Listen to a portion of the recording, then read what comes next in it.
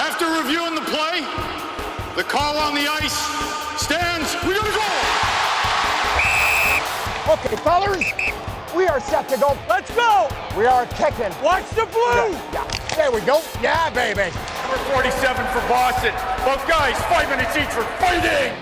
Please moving! Please moving! Play the play! You're not getting me to say I made a mistake. I think I'm bang on then. I'm bang on!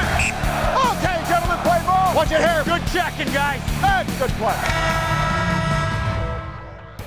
It's the middle of May. Normally, we would be in the middle of the Stanley Cup playoffs, but instead, we are nearing the beginning of the Stanley Cup playoffs. But you know what? Let's not talk about that. Let's not worry about that. The playoffs are imminent, and we should be excited.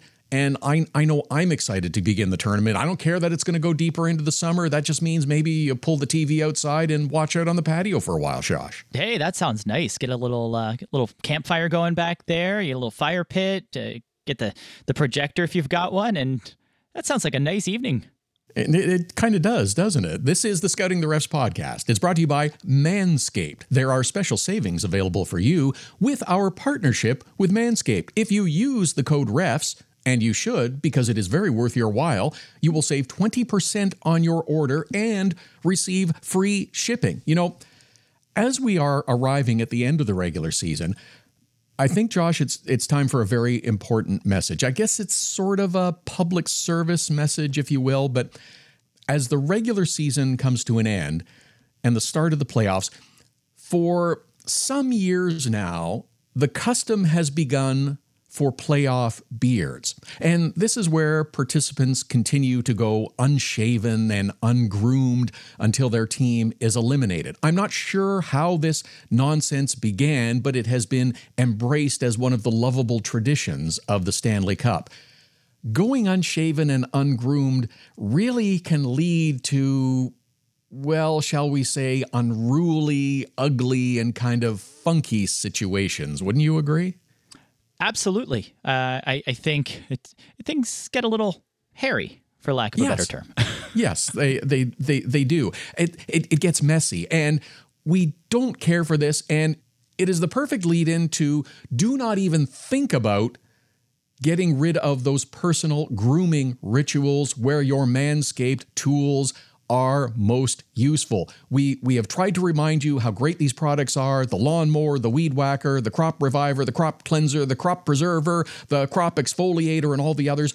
Don't let those close to you regret their decision to get close to you by allowing the playoff overgrowth to continue. I think that's maybe the best way to put that safety message. Yeah, I think that's a good one too. You know, you want to enjoy the playoffs, but you also want to enjoy your time while the playoffs are going on. And that type of unkempt growth might restrict the amount of enjoyment you can take out of the time during the postseason.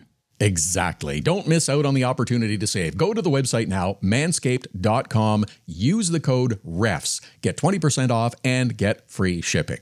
Please make sure you're following our social channels. For Josh, it's at Scouting the Refs on Twitter and Instagram. For me, it's at Todd Lewis Sports on Twitter and on Instagram. Emails, of course, welcome as well. heyref@scoutingtherefs.com. On this week's episode, take that knee back. End of season message sending. Big fines. Pat Maroon goes Ogie Oglethorpe. No hands allowed.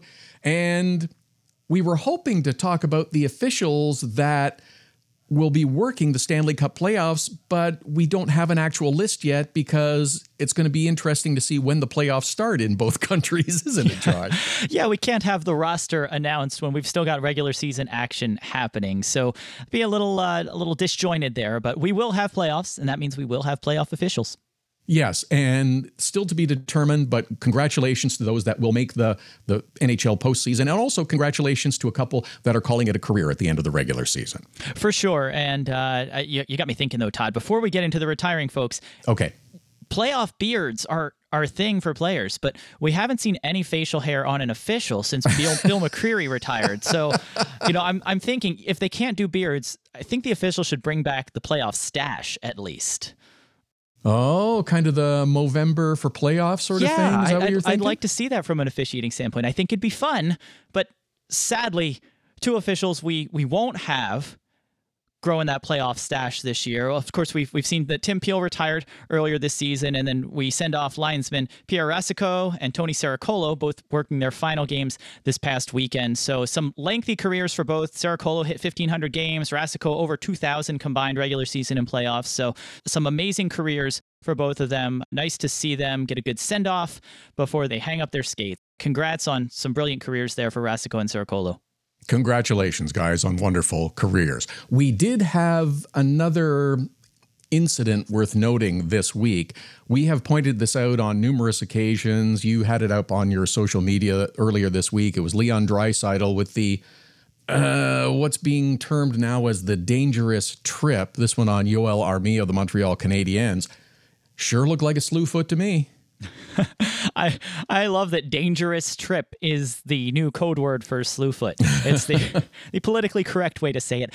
And I get player safety looks at the definition of a slewfoot, and it's very restrictive. So if they were only going to penalize or give disciplinary action based on a slewfoot, maybe it doesn't give them as many options. So they have that tripping call at their disposal, and I think they leverage it frequently. But holy cow, how many times are we going to see a slewfoot that they're calling a dangerous trip? Let's call it what it is. It's a slewfoot. It is a dangerous trip, but it also deserves a greater penalty than simply a trip that is maybe a little more dangerous than normal. If you would like to see an example of a dangerous trip, then I would refer you to the Minnesota Wild and St. Louis Blues game earlier this week, where Ryan Hartman of the Minnesota Wild dumped Sammy Blais of the St. Louis Blues in a nasty one. Both are skating back in toward the Wild zone. Blais is on the forecheck, and Hartman just gives his leg a shove from behind. That's a cheap, dirty play. And that is absolutely a dangerous trip. That was not at all a slewfoot. This was a cheap shot, and one that could be very dangerous to the player, could result in injury, one that needs to be penalized and deserves some supplemental discipline. So I think they got that one right. I think it's just like you said, Todd, it's a cheap shot.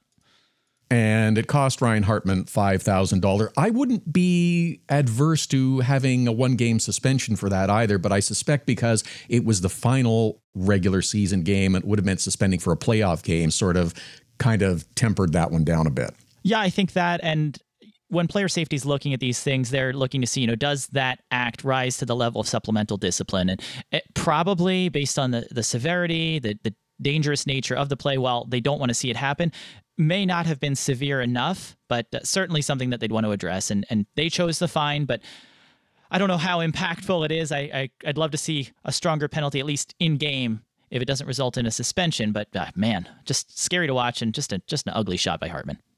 I think we should talk about the severity of penalties a little bit later on in this podcast, because there's a couple of other circumstances that occurred this week that might warrant maybe looking at the overall discipline level here on this edition of the Scouting the Refs podcast. It is powered by Manscaped. Use our code REFS on your order. Receive 20% off and free shipping.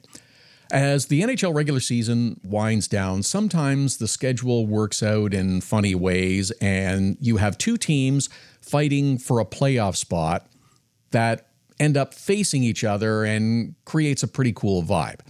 Sometimes it plays out differently, like it did in Florida. The Panthers and Lightning were already determined to be facing each other in the opening round of the postseason, which has never happened before, which I am thrilled about, and I'm really anxious to watch the series. But I think it was a little bit bumpy getting there. It resulted in a bunch of player safety rulings as teams decided they were going to, how should we put this, Josh, set the tone or send a message before the series, because there were a lot of guys that got involved in a lot of stuff. Yeah, some rough stuff, some stick work, and some battles that fought their way all the way out to when they were being escorted to the penalty box, which didn't work out well for either player in that situation. But does make for good video social media contact. So what occurred here is Brandon Montour got fined $5,000 for spearing Lightning forward Patrick Maroon. And understandably so. Montour was given a slashing penalty. Now, this is the same incident that caused Patrick Maroon to get a little agitated, excited, and wound up extricating himself from the guidance of the linesman as he was headed towards the penalty box and wound up jumping Montour. there may have been a little chirping going on between the two as they were making their way to the penalty box. I don't know if you saw that, but what resulted was a hearing for Maroon, and he got suspended for one game, the second game of the back-to-back between Florida and Tampa. And I think you have to do that in this particular case. I think you do. I think it's just one of those times of de-escalating things or keeping the guy out of the lineup because what he did wasn't appropriate. You don't want those revenge games. But we saw what happened with Tom Wilson with the Rangers there of, guys just going after somebody because of an incident in one game. And if it deserved discipline, which this one did, then I think you have to take action. So what made the situation a little bit different, especially in the NHL's ruling on how this played out, came down to 46-5, which is under the fighting rule. Any player who persists in continuing an altercation after he has been ordered by the referee to stop or who resists a linesman in the discharge of his duties shall incur a misconduct or game misconduct penalty in addition to any penalties. And that's what player safety looked at as, hey, this guy's escalating the situation. It's broken up. The players have been separated. They're going to the boxes, and Maroon takes it upon himself to fight his way away from retiring linesman Pierre Rosico, who really didn't need this kind of agitation as he's riding off into the sunset here. But because he broke loose and re-engaged, they point to that part as why is this a suspendable offense? What is it? It wasn't a sucker punch. He dropped the gloves, threw a punch, mostly got a fistful of face there, but it was under the fighting rule for continuing the fight despite the linesman's instructions as he's guiding into the box of that was what they felt rose to the level of supplemental discipline. And I think so. I think you got to stand up for the officials on the ice. And when you have a guy breaking free from an official, you're going to come down a little bit harder.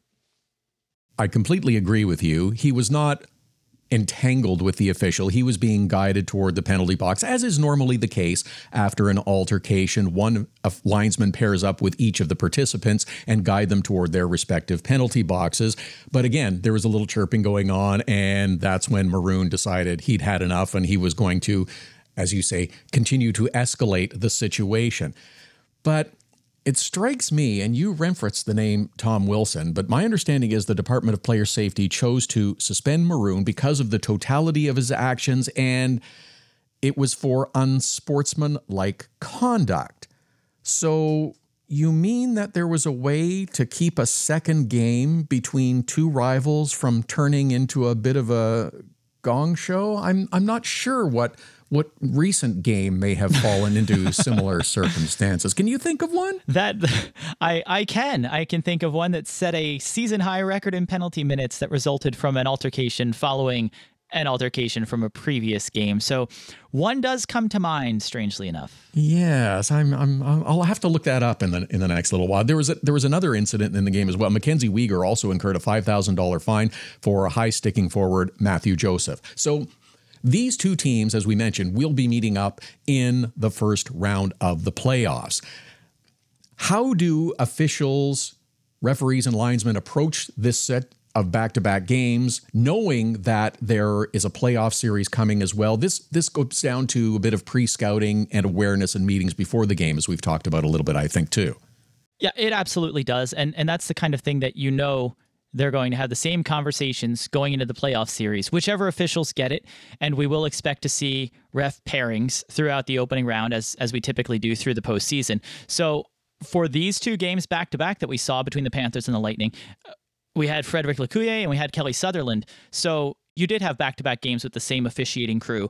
And I think that type of experience is what we've seen this season with how the pairings work, and that's what we typically see in the first round. So you'll see those guys repeating. You may see back-to-back games with the same officiating crews, and you'll certainly have an officiating supervisor assigned to each series who's going to debrief whichever guys are taking the ice that night on what happened last game, what do we need to watch out for. Hey, what happened with Maroon and Montour last weekend? What did we see with Weegar? Which guys do we know are going to have the potential to blow up here? So it's things that the officials pass on, but that officiating supervisor who watches over the series will be responsible for conveying those across the officials that are working the various games. So something that they'll pay very close attention to, even more so given how these past two games went over the weekend. Yes, I think it could be a very interesting series in Florida between the Panthers and the Lightning. And as you said, the officiating supervisor who will see every game will brief the officials beforehand as well. There was another fine that occurred. Joel Edmondson was fined $1,000 for tripping John Tavares of the Maple Leafs earlier in the week. That is an awful lot of money that's been collected by player safety this past week. They should be able to have a pretty good end of season party, don't you think? Hey, you want to have the big barbecue over the summer? You got to fund it somehow, right? Wow. There is another suspension that I wanted to talk about as well. Goes back a little bit. Zach McEwen of the Vancouver Canucks was dinged for a game for kneeing Oilers defenseman Darnell Nurse. It was a pretty easy call to suspend for a game when you watch the video, and you see that McEwen is pretty guilty here. The two players collide at center ice, and defenseman Darnell Nurse goes down to the ice, and it's at this point that McEwen heads toward Nurse and kind of sticks his knee out. This is kneeing, but this is also pretty stupid, and it makes perfect sense that he gets thrown out for a game. Yeah, I actually could have. I could have gone more. I know he'll sit for the game, and that was well deserved. You definitely don't want to allow a player to intentionally knee an opponent in the head when they're down on the ice. Certainly we saw that there was physical contact. The players, there was a hit at center ice, and then we get McEwen delivering the knee to Nurse's head. I thought it was interesting that player safety gave one game, but in their suspension announcement mentioned that lack of injury was the only thing keeping this from a substantial suspension. And I understand that. And it's fortunate that Nurse wasn't injured. And I know that player safety has often looked at the outcome or injury on a play when adding to the games once they've decided to issue a suspension. But to me, one game isn't enough. This isn't a hockey play. This isn't something where it was a late hit or a high stick or a swing at a puck or something that went wrong on a hockey play. This was a player intentionally extending his knee to deliver contact to a player that was in a vulnerable position. To me, Todd, this starts at 3 games. Any intent to injure, and I would deem this intent to injure, no matter how forceful the contact was, no matter how much the player was actually injured, all that McEwen is trying to do on this play is to injure Darnell Nurse, and I would start at 3 games and go up from there. I'm okay with that.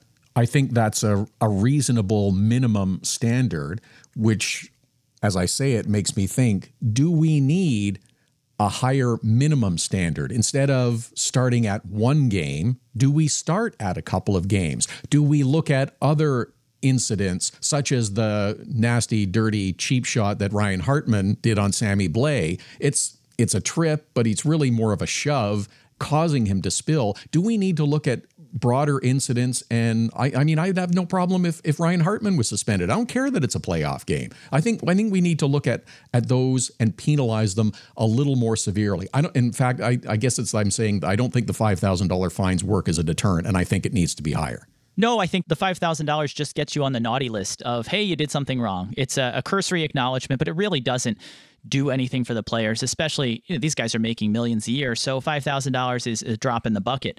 I think it's funny, Todd, we talk about minimum suspension length, and you want to be careful because you don't want to make it so that the league doesn't give that suspension. Oh, if we classify it as an illegal check to the head, it's got to be 5 games, but this wasn't that bad, so we're going to call it boarding. So you don't want to reclassify things to get there, but I think when you've got plays that are intent to injure, away from the play, a non-hockey play, I think you need to come down harder. And I think you brought up a great example when we were chatting earlier. Look back a few years to when James Neal got 5 games for kneeing Brad Marchand. And right. Brendan Shanahan, who was the director of player safety at the time, said, and I love this explanation, Neal had a clear view of Marchand on the ice and did not attempt to get out of his way. He didn't say he deliberately went for his head. He didn't say the player was in a vulnerable position. All he said was, clear view of the guy on the ice, didn't get out of the way, and drove his knee into his head. That's exactly what happened on the McEwen play. I could argue that McEwen made more of an intent to make contact there, but we obviously didn't have the injury on the play. However, 1 game versus 5 games, I look at that being intent to injure. Let's start for a play that was a non-hockey play. Let's start for a play that was intentionally looking to injure an opponent, and let's raise the bar for those at a minimum. And I guess this is where the argument comes in, is how much of an impact does the injury of a player impact the ruling. Certainly, it's taken into consideration, and the Department of Player Safety has said that on numerous occasions previously. But it's a struggle to decide how much of an impact it should have on the suspension, because what if a player is injured and out for months at a time? You can't really suspend a player for the same length of time as an injury, the way some suggest. Let's clarify again, too, that the $5,000 fine is a maximum, and that is a negotiated amount as part of the collective bargaining agreement. So there's no changing that for years to come. But there are ways that you can punish players that I think the message would be better sent.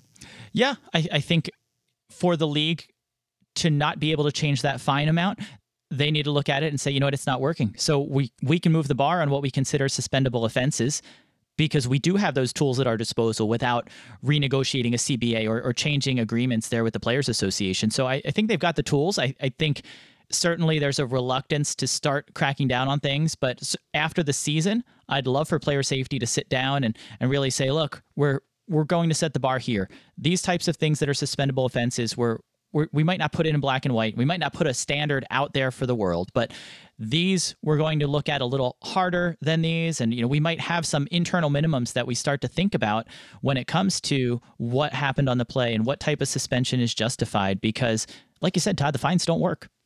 I like that approach, too, is that this is something that it's not one side that's trying to impose their will on the other. I think this is something that should be jointly embraced by the league and the Players Association. Look, everybody talks about not wanting dirty plays, cheap plays, and players will quickly list off 3 or 4 or 5 in particular that they're not fond of.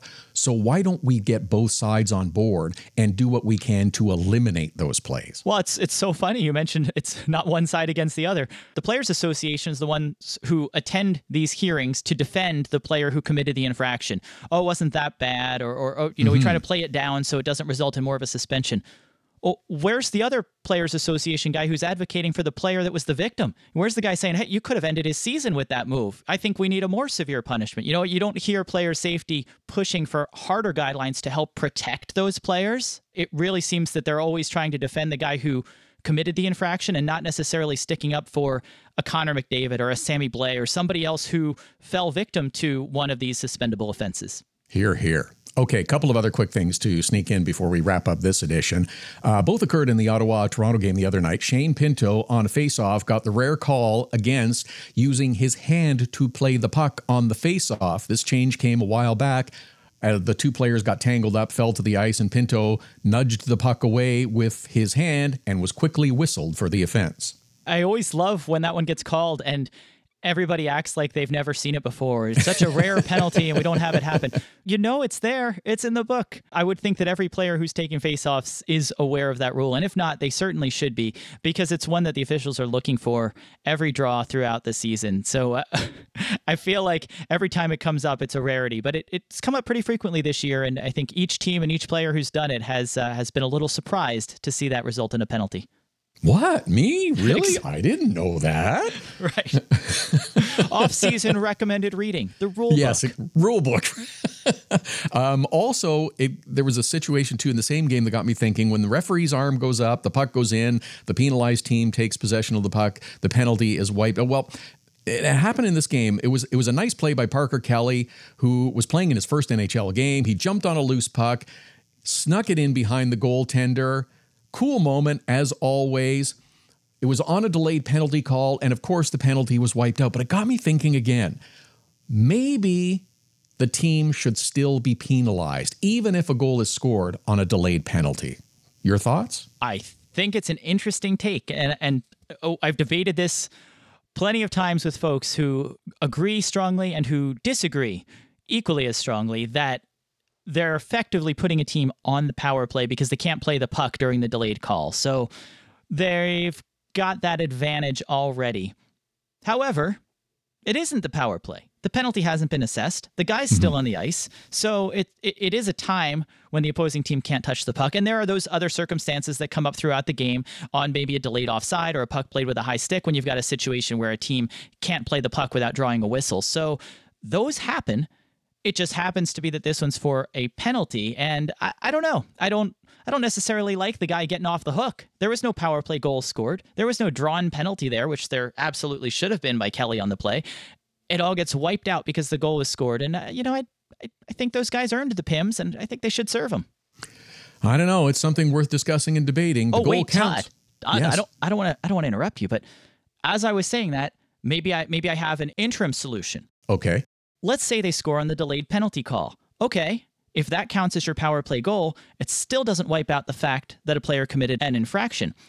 I say we keep the teams 5-on-5 on the ice, but the guy who committed the penalty, he stays off for 2 minutes. We put him in the box, as we would for a 10-minute misconduct. No loss in manpower on the ice because the goal was scored, but now that guy's still got to serve those 2 minutes by himself. Well, isn't that interesting? It's a way that the goal can count and the penalty counts too. I think I'm going to put that one out there. I got to call the league. The Scouting the Refs podcast is brought to you by Manscaped. Get 20% off and free shipping with code REFS at manscaped.com. That's 20% off with free shipping at manscaped.com. Use code REFS, that's REFS. Unlock your confidence and always use the right tools for the job with Manscaped.